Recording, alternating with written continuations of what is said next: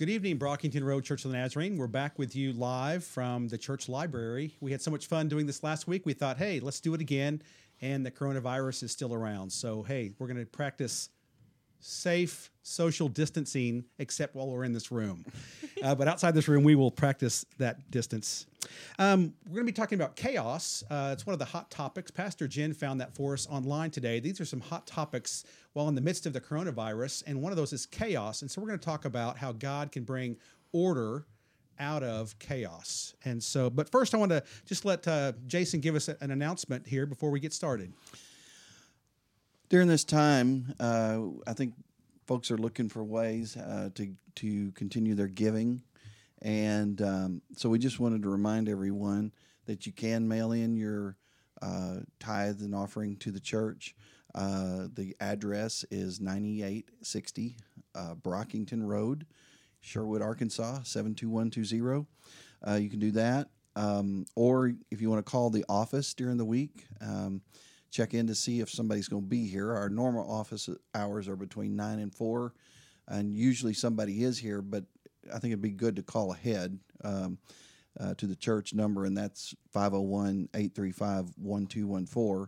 And then you could come by and drop off your offerings during the week. All right, thank you. All right, we have some birthdays in March, and Pastor Mallory, in festive spirit, is going to give us some of the birthdays for March. So these are the rest of our birthdays for the month of March. If you think of these people during this month, feel free to send them a card, send them a text, phone call them, FaceTime them, stand outside their window and wave. So on March 26th, we have Mary Brown and Pat Ward are celebrating birthdays. On the 27th, it's Jean Smith, Sandra Parker, Taylor Daniel. On Saturday, March 28th, it's Alta Burns. On the 29th, it's Adam Keithley, Reba Ferguson, and Spencer West. And the 30th is Cindy Says, and the 31st is Debbie Campbell. So happy birthday to you.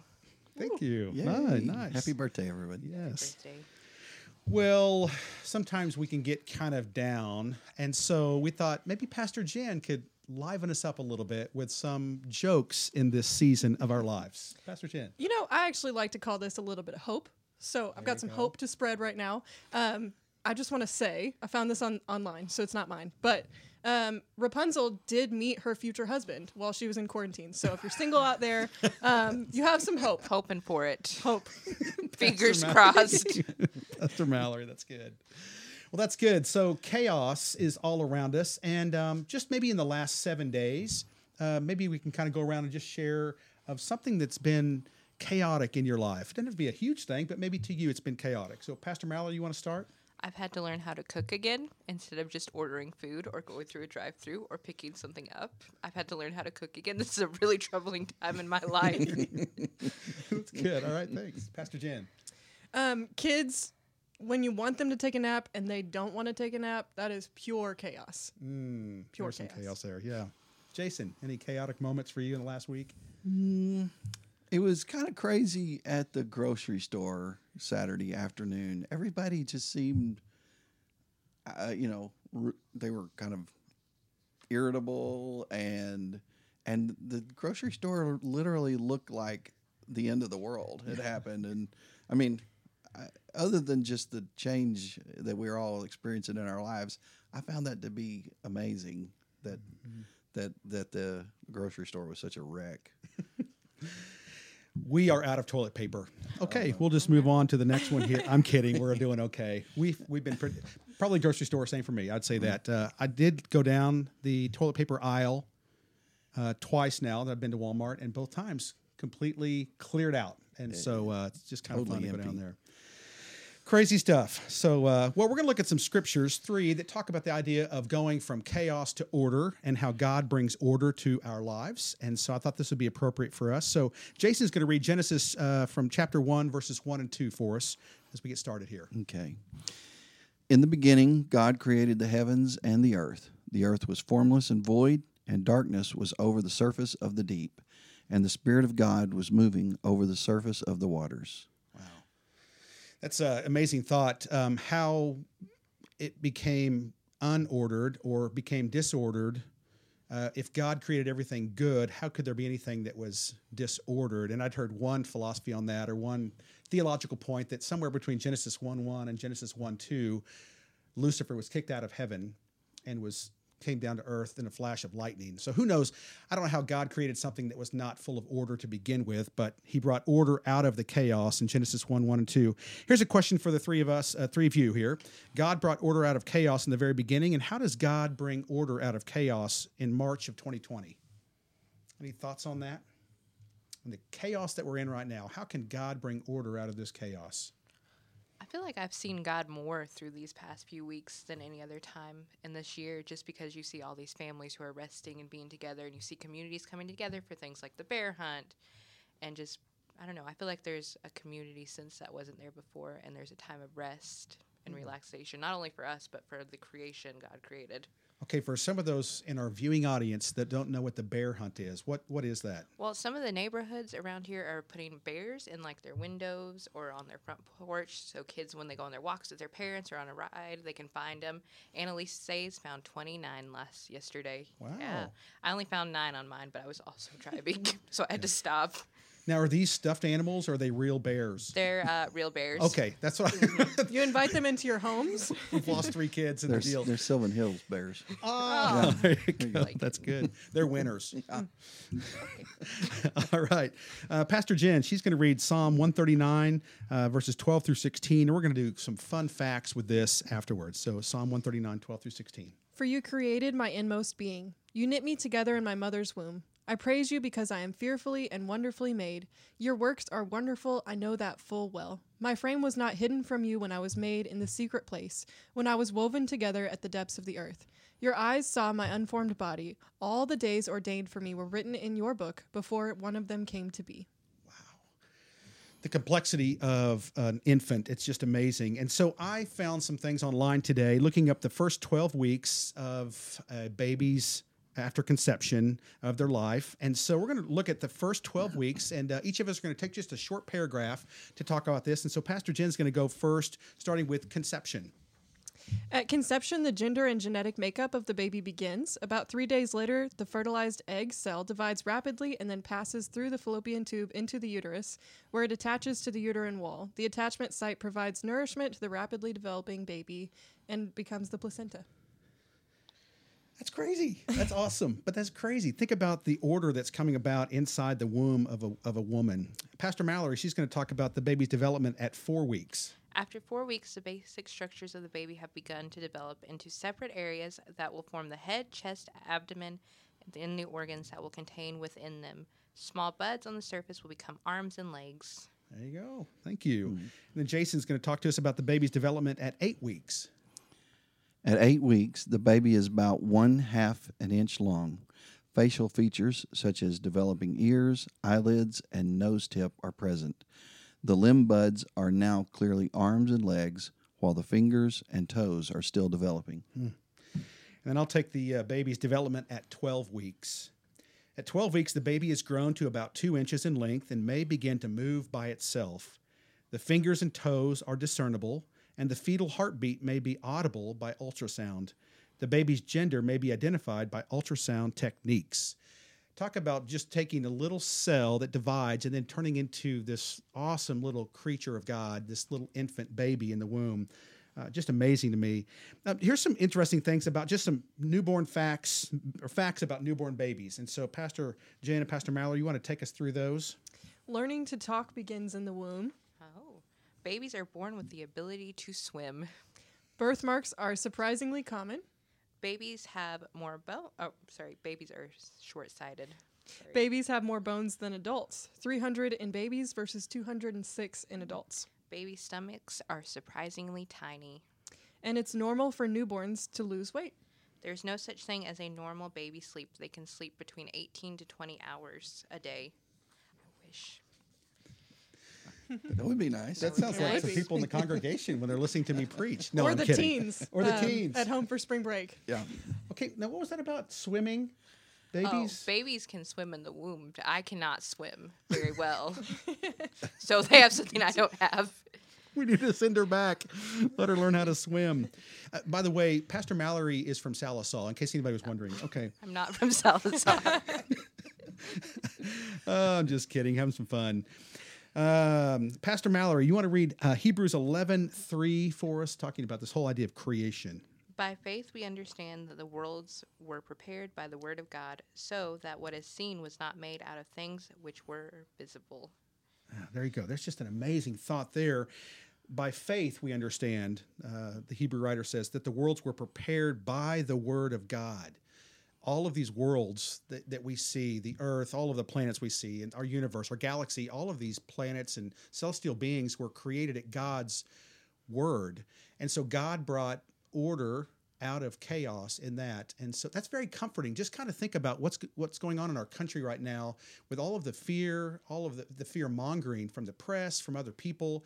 This idea of hunker down and just, try to get through it and don't commit suicide seems to be kind of the advice. And instead, God gives us something so much more vibrant and beautiful to think about, that he sustains all of these things that he has created. And so it's not in our hands. I mean, he's given us a part, but we trust him to sustain us even in things like this.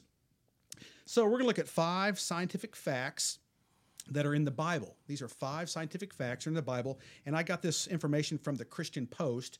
And so we're going to start with Jason and give these 5 different facts. The first is Earth's free float in space.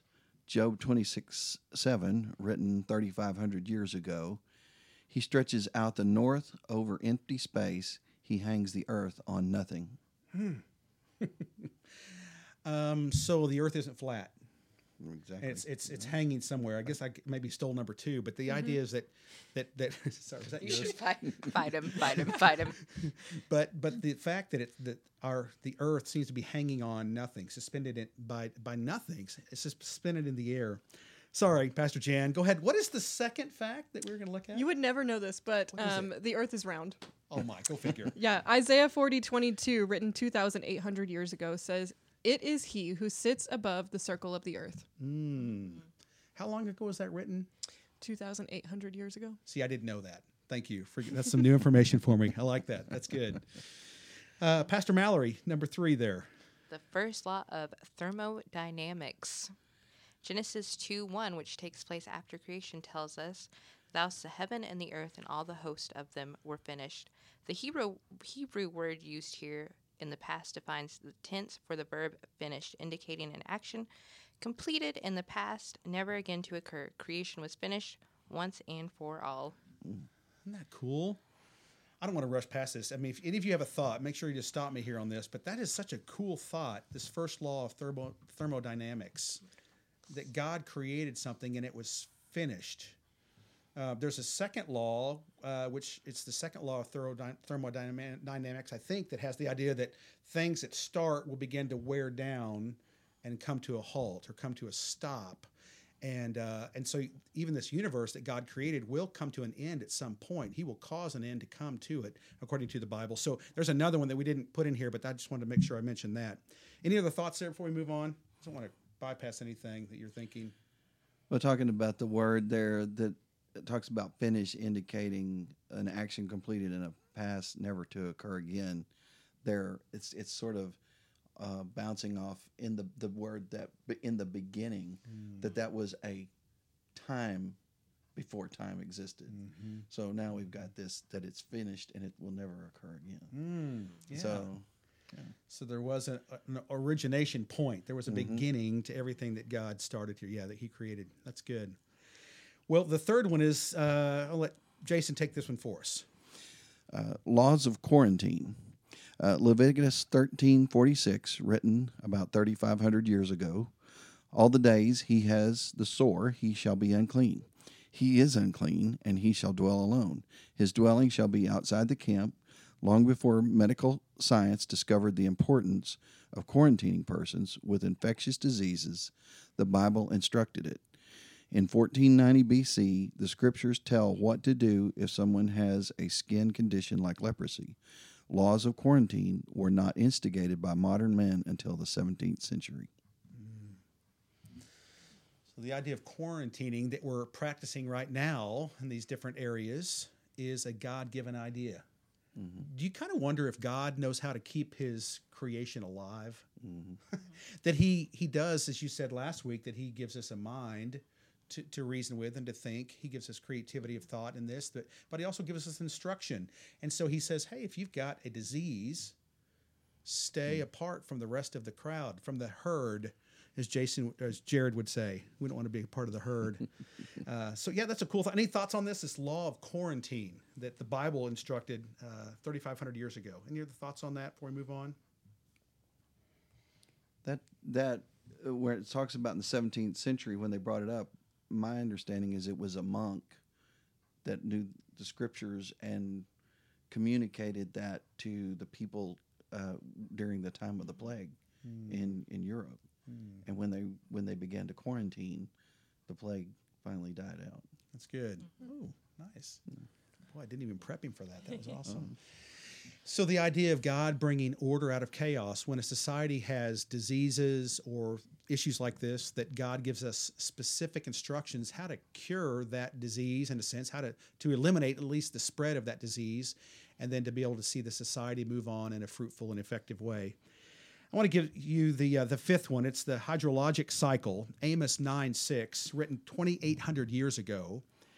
He calls for the waters of the sea and pours them out on the face of the earth. Now listen to this fact. The Mississippi River dumps over 6 million gallons of water per second into the Gulf of Mexico. Where does all that water go? That's just one of thousands of rivers.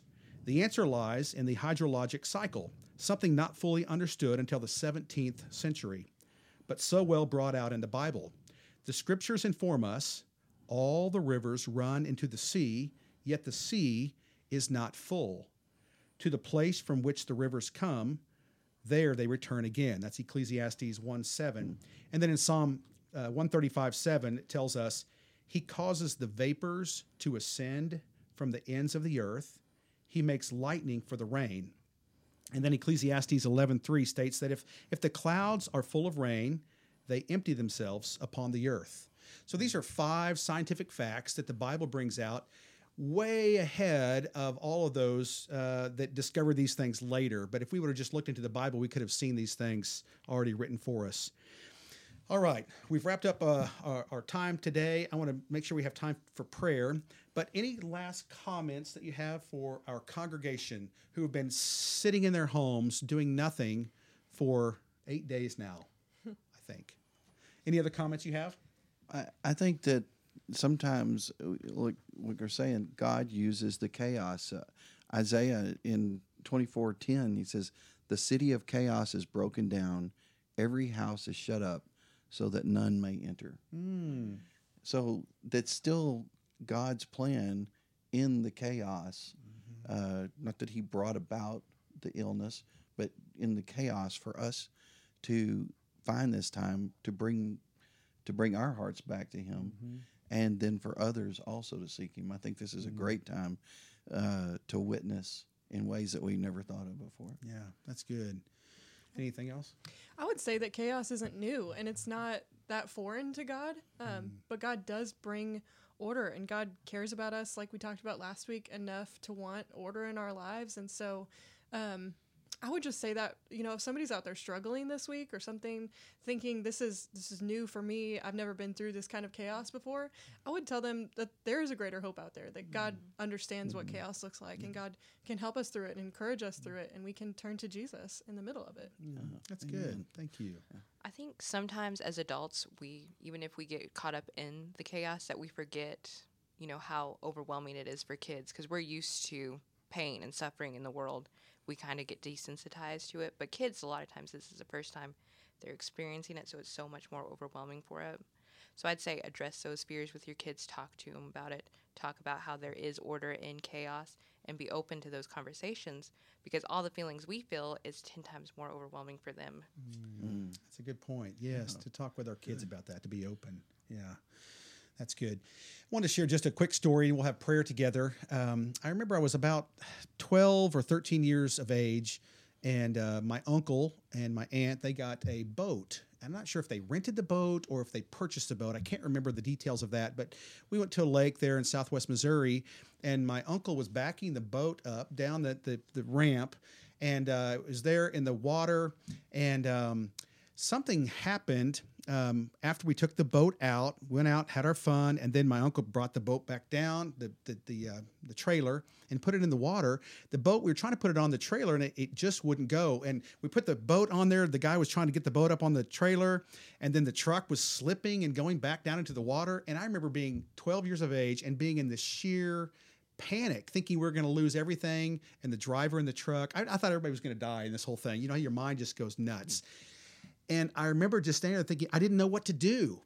And my dad was over on the shore, and he was kind of watching and giving some guidance, but he hadn't said anything up to that point. And I was just in this panic. I didn't know what to do. And I just turned to my dad and said, Dad, what are we supposed to do? He said, stop, just a second. Let's think this through. And he said, okay, back the boat up, pull the truck up, get in a dry spot. He just kind of just talked us through it in a real calm voice. And I remember thinking, why did I get so panicked? But I did the right thing. I talked to my dad. And so, of course, the inference there is when you find yourself in a panic, when you're not sure what to do, just cry out, say, Dad, what are we supposed to do right now? And allow him to bring peace and calm to our disorder and hopefully bringing order out of chaos. So anyway, something for you to think about. All hearts clear? All chests clear of coronavirus, we hope. Well, I'd like to, again, say a special thanks to Jared Tompkins for helping us to get all of this ready. Yeah. And he does such a great job with all of the IT and the video stuff for our church. And so we couldn't do it without him. So, and Jason, I know, did a lot of this as well. So thanks to all of you. Let's have a word of prayer before we close. Father in heaven, thank you for the ability to communicate peace and calm through technology. That somehow, some way, as those in our church are watching this video, the peace of Jerusalem can come through this to their hearts and bring peace to them.